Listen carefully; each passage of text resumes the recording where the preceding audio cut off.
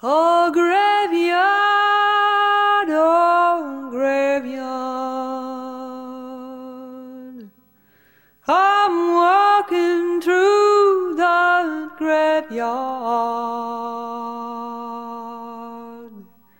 Lay this body down.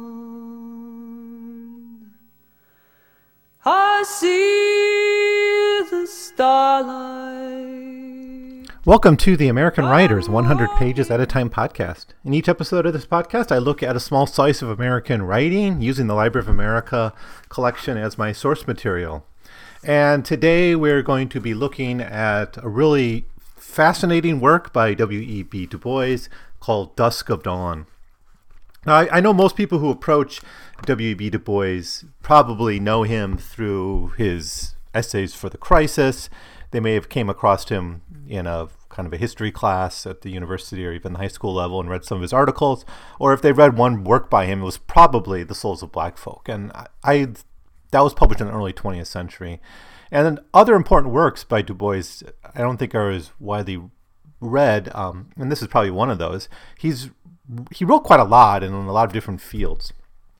Now, I do think Souls of Black Folk is probably his best work, but Dusk of Dawn is a really fascinating collection of essays, and there's a lot of genre mashing going on in this work, which really makes it relevant. I think it's very contemporary in the sense that it really foreshadows a lot of African-American politics of the later half of the 20th century, especially surrounding issues of empire, apartheid in South Africa, kind of the greater consciousness about the global diaspora. And, you can even take some of these themes that are explored in this work up to, like the movie Black Panther, which just came out as I was recording this. So there's basically, in a sense, this is a work where Du Bois really steps out as an Afrocentrist, as someone who's able to combine his Marxist sympathies with his kind of African-American political agenda and his efforts to really improve the status and rights of Black people in America. But he's coming much more openly into his global perspective, which I think is something that always has to be considered when we look at Du Bois, is that he's both a radical on the political left, but an internationalist, and an internationalist who sees the Black experience in a global context and actually sees it as part of a global proletariat class. He does a bit of this in Darkwater, which was a collection of essays he wrote, I think, around 1920 after World War I. And it's kind of like a sequel to The Souls of Black Folk. We're not going to look at that whole work in this series. We'll look at some of the essays which are included in this Library of America collection of Du Bois's writing. And it comes out a bit ironically, because, in the book called Black Reconstruction in America, you think you're not going to get a global story in Black Reconstruction in America, because it really is a focused study of the experience of African Americans and the nation in the period after the Civil War. But still, he's able to fit it into global markets and the experience of a global proletariat, of which he sees African Americans as a significant part, and the part that he was most concerned about in his political life. So Dusk of Dawn ends up doing a lot of things. Now, the book itself was published in 1940, and it's a sense the third collection of essays, and Du Bois even presents it this way. He says, I wrote Souls of Black Folk really at the kind of the time where Jim Crow is being established. Then he wrote really Darkwater in the context of the Wilsonian moment. I don't think he uses this term because that's a more contemporary term by historians. But the Wilsonian moment being the period in which there was this optimism about the end of the empire due to President Woodrow Wilson's claim that the war in Europe would result in a peace based on the principles of national self-determination. And of course, in practice, in the actual result, it meant no self-determination for some European nations, not even all the European nations, but some European nations, Poland, Serbia, really Yugoslavia as a greater Serbia at the time, and a few others. But for the many nations of the world still living under empire, there was no national self-determination, of course.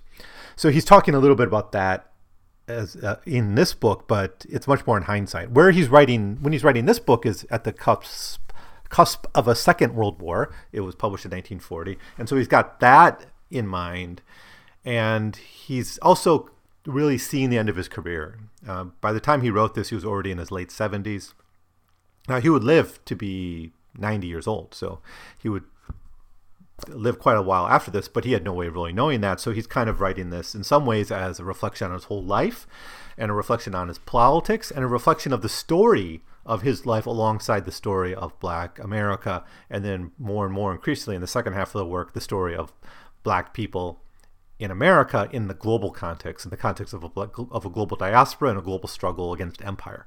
And so that makes this a really rich and fascinating book that I think needs to be taken seriously and looked at. And I think, well, just in the context of the growing interest in the Black diaspora and scholarship, and even in popular culture, and the idea of the possibility of a broader politics for Black people across the world, I think that makes this work rather fascinating.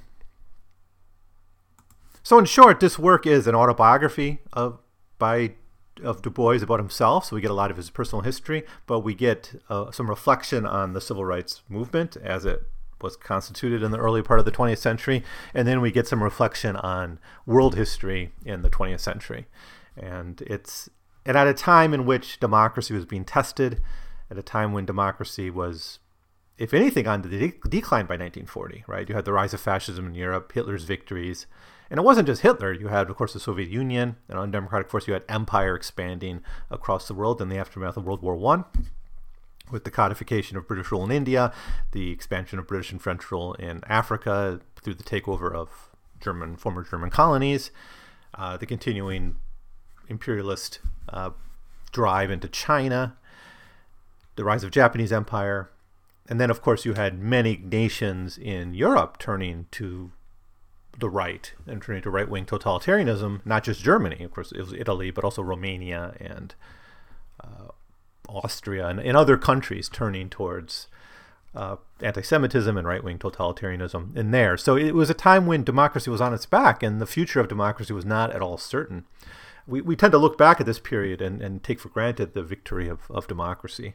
But this, I think, is the wrong way to look at this period of history. I think, if anything, what you get when you look at the 30s is many responses to an economic crisis, but most of these responses drifted towards totalitarianism and various authoritarianisms. And that's across the world. It's a global story, really.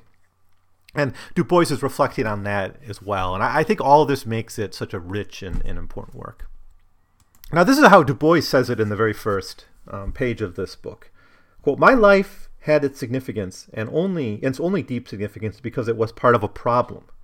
But that problem was, as I continue to think, the central problem of the greatest of the world's democracies, and so the problem of the future world. The problem of the future world is the charting, by means of intelligent reason, a path not simply towards the resistances of physical force, but through the vaster and far more intricate jungle of ideas conditioned on unconscious and subconscious reflections on living things, on blind unreason and often irresistible urges of sensitive matter, of which the concept of race is today one of the most unyielding and threatening. I seem to see a way of elucidating the inner meaning and significance of that race problem by explaining it in terms of the one human life that I know best." End quote. Okay, so the book itself is, well, first the title, Dusk of Dawn. It's kind of an optimistic title, and he does have that optimism. So there's enough in there for him to put this in the title, that there is a dawn coming, and it's dark now, but that doesn't mean dawn doesn't yet come. So that's the title. Now the book is broken up into 9 chapters. They're not really equal in length. Some are actually quite lengthy. So unlike it's about as long as Souls of Black Folk, maybe a little bit longer overall, but that had 14 chapters. This one only has 9, and some of them, like one is just basically a brief introduction. So we really have 8 chapters. A couple of them really deal with his education in the late 19th century. But by the time you get to the first third of the book, you really realize you're looking at reflections on the global experience of the Black diaspora and the global proletariat in the context of empire and the rise of scientific racism, war and those tensions. So I'm going to try to talk through the first half of this book or so in this episode, and then I'll pick up and really talk more about its I guess it's the political side of things, and especially the kind of the black Afrocentrism in the next episode. So in the introduction, chapter 1, it's just called The Plot. And essentially this is him laying out some of the themes of the work. And so it's personal in the sense that he sees his entire life as one lived in essentially the prison of European civilization. And that is something that's been thrust upon black people through the experience of slavery and through white supremacy in the United States and globally. In fact, he starts out right away with a global picture.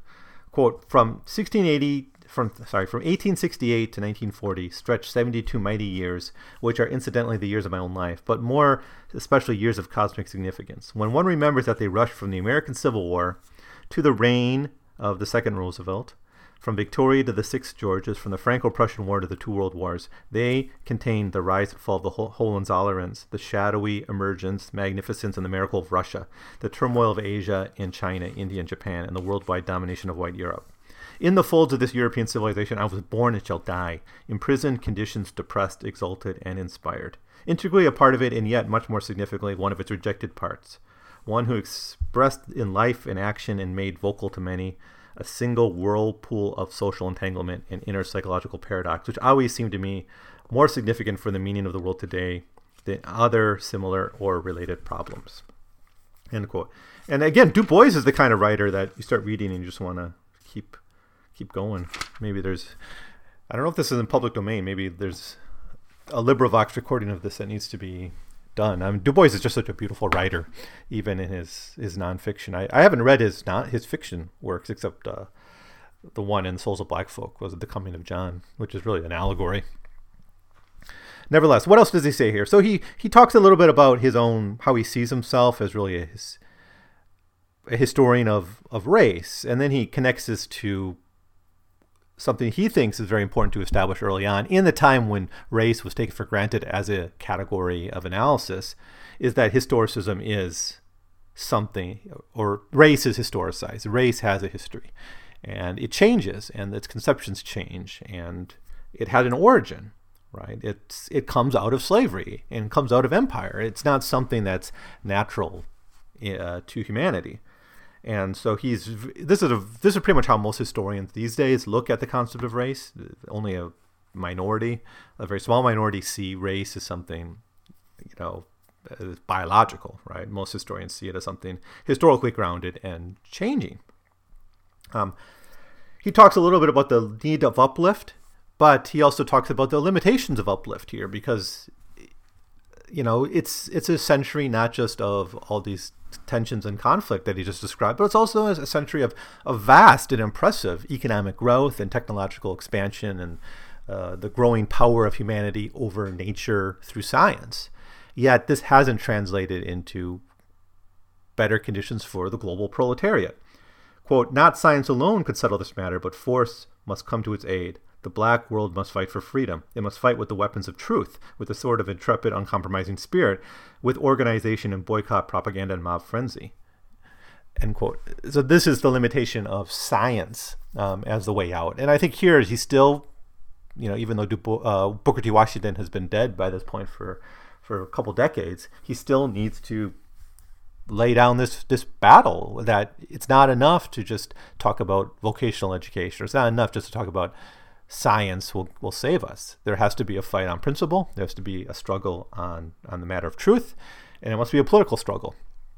And it must be a struggle waged not just in the realm of skills, which he certainly thinks are important, but also in the realm of the higher echelons of thought, particularly like a direct challenge. If you're going to have a direct challenge to scientific racism, you're going to need black philosophers and black scientists and black professors challenging these points at the fundamental level where knowledge is created.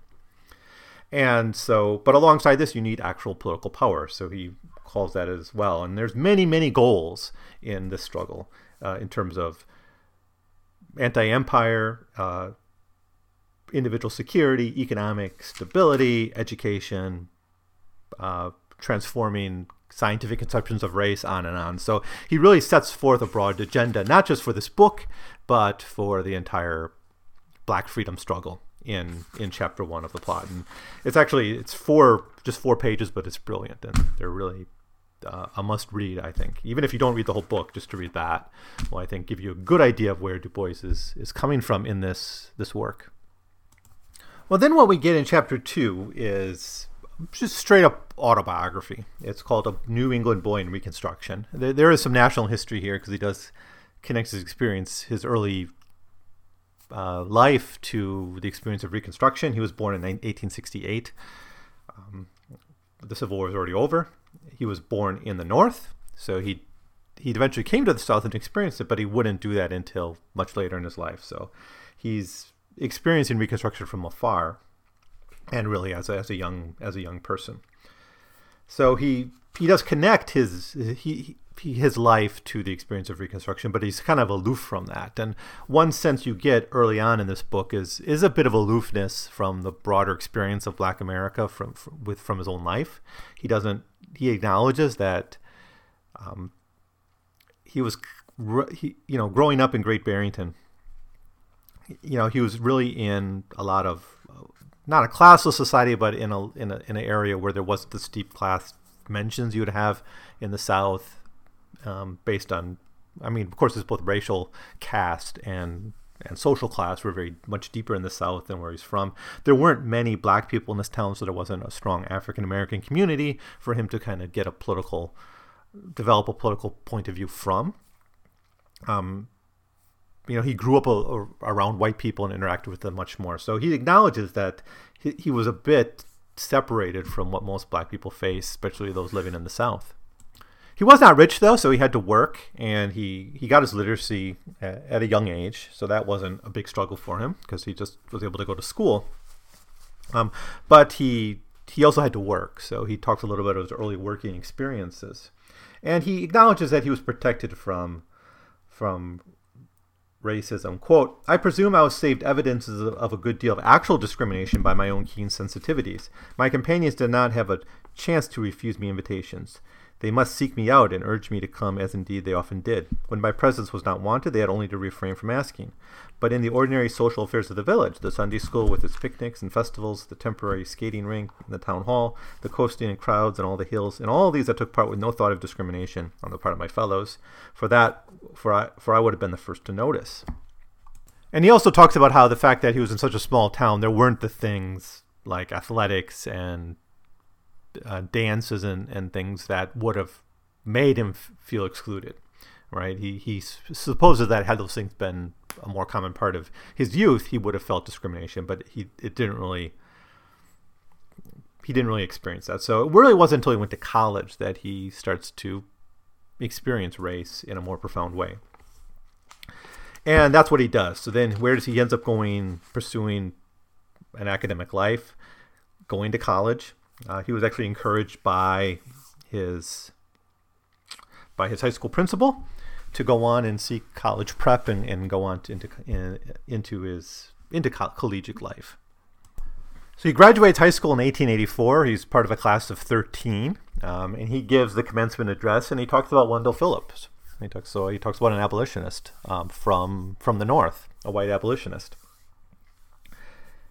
His politics growing up were largely Republican, and at the time, politics were still very regional in the United States and still very much based on the experience of the Civil War, what we used to call the bloody shirt, the politics of the bloody shirt, right? So both sides, both Democrats and Republicans, tried to get votes more from the memory of the Civil War than actual any concrete policy differences. Or you could always kind of throw out the war as a way to get votes on both sides. Well, he wanted to go to Harvard at this point, but he really didn't have the money. His mom was sick, and instead he ends up going to Fisk University. And so this is really the first time he goes to the South. And so he does attend college in Fisk, and then he graduates from Fisk in 1888. So really, the first chapter, A New England Boy, is really about his life up to the point where he decides to go to Fisk University in the South. So he sets off in 1885, 1884, and so that's kind of where chapter 2 lets off. So it's very autobiographical. And yeah, there are broader issues talked about, but the main theme here is his overall aloofness from the Black freedom struggle as it existed in the South. Chapter 3 is simply called Education, and this covers more or less the next decade of his life. Now, this is kind of an interesting chapter structurally, because it's about his education at Fisk, his experiences there, and he was essentially a very hardworking student. But as he goes to the South, he starts to learn more about the Black experience more broadly, and he's kind of educated both in the school and in his consciousness. And then he spends some time later on in Germany.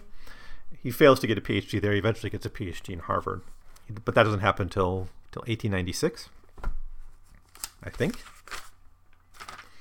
Let me look. 1895, he gets his PhD from Harvard.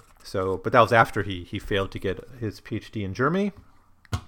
And also, this is about him becoming a teacher. So he's not only being educated, he becomes an educator in this period. So the theme of this chapter is kind of the broader world he gets exposed to through education, and then his own experiences learning how to be a teacher, and his commitment to education as a liberatory conduit through his experiences as a teacher.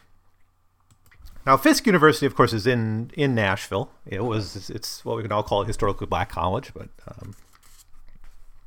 in the days of Jim Crow, it was a college for training and educating Black people. And what he becomes very interested while he's studying there in Black history and in the Black experience, and he starts to actually he seeks out effort to go to the countryside to learn more about Blacks living in the South. To quote him in this chapter, quote, "My problem then was how into the inevitable and logical democracy which was spreading over the world could Black folk in America, and particularly in the South, be openly and effectively admitted, and the colored people of the world allowed their own self-government. I therefore watched, outside my textbooks and without reference to my teachers, the race developments throughout the world. The difficulty here, however, was securing any real and exhaustive knowledge of the facts. I could not get any clear pictures on the current change in Africa and Asia. Lynching was a continuing and recurrent horror during my college days. From 1885 and 1894, 1,700 Negroes were lynched in America. Each death was a scar upon my soul and led me on to conceive the plight of other minority groups. For in my college days, Italians were lynched in New Orleans, forcing the federal government to pay $25,000 in indemnity, and the anti-Chinese riots in the West culminated in the Chinese Exclusion Act. Some echoes of Jewish segregation and pogroms in Russia came through the magazines. I followed the Dreyfus case, and I began to see something of the struggle between East and West in the Sino-Japanese War. The 3 years at Fisk were years of growth and development. I learned new things about the world. My knowledge of the race problem became more definite. I saw discrimination in ways of which I had never dreamed. The separation of passengers on the railways to the South was just beginning. The race separation in living quarters throughout the cities and towns was manifest. The public disdain and even insult and race contact in the street continually took my breath. And I came in contact for the first time with the sort of violence that I had never dreamed or I never realized in New England. Now, his time at Fisk is also a time of his growing, I guess, his development as a writer and an active public figure. He started public speaking. He edited the Fisk Herald. So this gives him, some foundation skills that he'd later use in his life as editor of The Crisis and a public intellectual of note. In 1888, he graduates from Fisk University, and his thesis was Bismarck. Now, why was he interested in Bismarck? He says he was interested in Bismarck because Bismarck was such an effective nationalist. He was able to take a divided nation and make it whole. And he actually says here he thought that the lessons of Otto von Bismarck could have been applied to Black America. So then he goes on he studies at Harvard and he studies for a time in Germany. It's Now, Harvard's an interesting experience for him because there were black undergraduates at Harvard, but he would be the first black man to be awarded a PhD from Harvard. So he was kind of entering a territory where he would, be more alone than he was at Fisk, or even had he just been an undergraduate at Harvard, as his original plan was to be. He starts to turn his back a little bit on philosophy and becomes much more interested in sociology, economics, and history, of course. But he's also coming to terms with a much more conservative and politically restrained academic culture in Harvard, which is something he wasn't used to in Fisk. And he talks a lot here about how conservative the curriculum was and how aloof it was from how aloof the lessons he was learning were from the broader black experience. He goes on about how they would obsess over David Ricardo and how they presented the Berlin Conference, which gave Belgium the Congo, was a great achievement in the war against the slave trade, when in fact it was enslaving tens of millions of Africans in a colonial arrangement. Quote, the Congo Free State was established, and the Berlin Conference of 1885 was reported to be an active civilization against the slave trade in liquor. French, English, and Germans pushed on in Africa. But I did not question the interruption which pictured this as the advance of civilization and the benevolent tutelage of barbarians. I read of the confirmation of the Triple Alliance in 1891. Later on, I saw the celebration of the renewed Triple Alliance on the Teppenhofer Feld with the new young Emperor Wilhelm II, who, fresh from his dismissal of Bismarck, led the splendid pageantry. And finally, the year I left Germany, Nicholas II became Tsar of all over Russia. So, anyways. Now, his path to a PhD in Harvard was he first got a bachelor's degree from Harvard and then continued on and studied his PhD in history.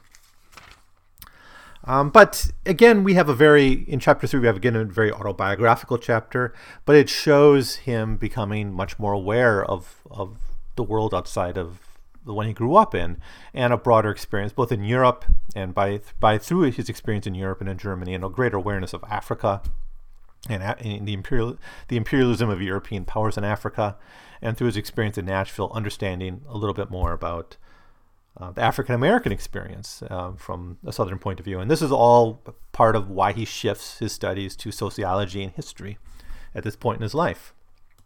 And then by the time we get to chapter 4, Science and Empire, which is still sort of autobiographical. It covers the period from 1894 to 1910. And by that point, Du Bois's life is entirely different. He's written Souls of Black Folk. He's already become a public intellectual. The crisis is going to be established in 1910. So it basically takes us up through the establishment of the crisis. But the chapter is called Science and Empire. And part of it, of course, is his growing awareness of empire and his response to it. But really here he's trying to tell a global story, and he's trying to integrate his own life experiences into what's happening in the world, really with the rise of empire. So that's the theme of this chapter, is the rise of European empires and what it really means for the black diaspora and the global proletariat overall. And it's really striking when we think about how recent the global turn has been in history. It's kind of striking just how upfront and how prophetic Du Bois was in his view of history. Quote, the Queen's Jubilee, then, I knew, was not merely a sentimental outburst. It was a triumph of English economic aggression around the world, and had roused the cupidity and fear of Germany, who proceeded to double her navy, expand into Asia, and consolidate her European position. Germany challenged France and England in Algiers, prelude to the World War. Imperialism, despite Cleveland's opposition, spread to America, and the Hawaiian sugar fields were annexed. The Spanish War brought Cuban sugar under control and annexed Puerto Rico and the Philippines. The Panama Canal brought the Pacific near the Atlantic, and we protected capital investments in San Domingo in South America. All of this might have been interpreted as history and politics. Mainly I did so interpret it, but continually I was forced to consider the economic aspects of world movements as they were developing at the time. Chiefly this was because of the group in which I was interested were workers, earners of wages, owners of small bits of land, servants. The labor strikes interested and puzzled me. They were for the most part strikes of workers led by organizations to which Negroes were not admitted. On and on. So, and he goes on in here and talks about his interest in economics in the context of empire. So it's a really great essay on just how one's own intellectual development responds to what you see, what you read in the newspaper every day. So, that's, I think, part of the strength of this work is you see Du Bois emerging intellectually and politically in a global conversation. Now, he gets a job offer to teach at Wilberforce University, which was a African-American college. It was run by the African Methodist Church. It's in Ohio. He accepted this job, and like the next day or something, he got a letter welcoming him to take a job at Tuskegee. And he, I think it was actually for more money, but he decided to stay with Wilberforce because he already agreed to that job. But he actually thinks how interesting it would have been had he, gone to work for the person who would be an intellectual rival of his, Booker T. Washington, who of course was running the Tuskegee Institute at the time. So much of this chapter autobiographically is focused on Du Bois's growing conflict with Booker T. Washington and the rise of the Niagara movement in 1906, which really is a movement that defined itself. Of course, this is the forerunner to the NAACP and the crisis. All those things Du Bois was central in creating. But the Niagara movement really focused on issues that Booker T. Washington specifically said should be set aside for the time being. You get a list of them here. 1, freedom of speech and criticism, unfettered. 2, unfettered and unsubsidized press. 3, manhood suffrage. 4, the abolition of all caste distinctions based simply on race and color. 5, the recognition of the principle of human brotherhood as a practical present creed. 6, the recognition of the highest and best human training as a monopoly of no race or class. 7, a belief in the dignity of labor. And 8, united efforts to realize these ideals under wise and courageous leadership. And these were all things really that Booker T. Washington was seen as not doing by people like Du Bois. And that's more or less where the first half of the book takes us. I'm not quite at the halfway point. I'm not even quite at 100 pages yet. But that kind of closes the chapters that are more autobiographical. And chapters 5, 6, 7, 8, 9, although they will have autobiographical moments, are going to be much more meditations on race and meditations on the Black experience overall and meditations on revolution, the world wars, and these kinds of things. So I'm going to kind of reserve all of that for the next episode and just kind of divide it up this way. So my next episode will probably have to be a little bit longer because I'm kind of deferring some of the material I should be covering in this episode to the next one. But I'm just doing that because thematically the book breaks up at this point and kind of explodes into a brilliant meditation on the Black experience. And he comes off quite strongly as Afrocentrist in this section too. But even beyond that, he talks about this, what I've been saying again and again in this podcast, is talking about his own relationship to a global proletariat. So it becomes really a fascinating document in the second half. So I'll leave it at that for now. So thank you so much for listening. If you have any of your own comments about Dusk of Dawn or Du Bois's life or experiences, please write me an email at 100pagescast@gmail.com, and I'll try to respond to your comments. So again, thank you so much for listening. I'll be back next time with the second half, really the second 2/3 of Dusk of Dawn by W.B. Du Bois. I see the moonlight. I'm walking through that moonlight. Lay this body down.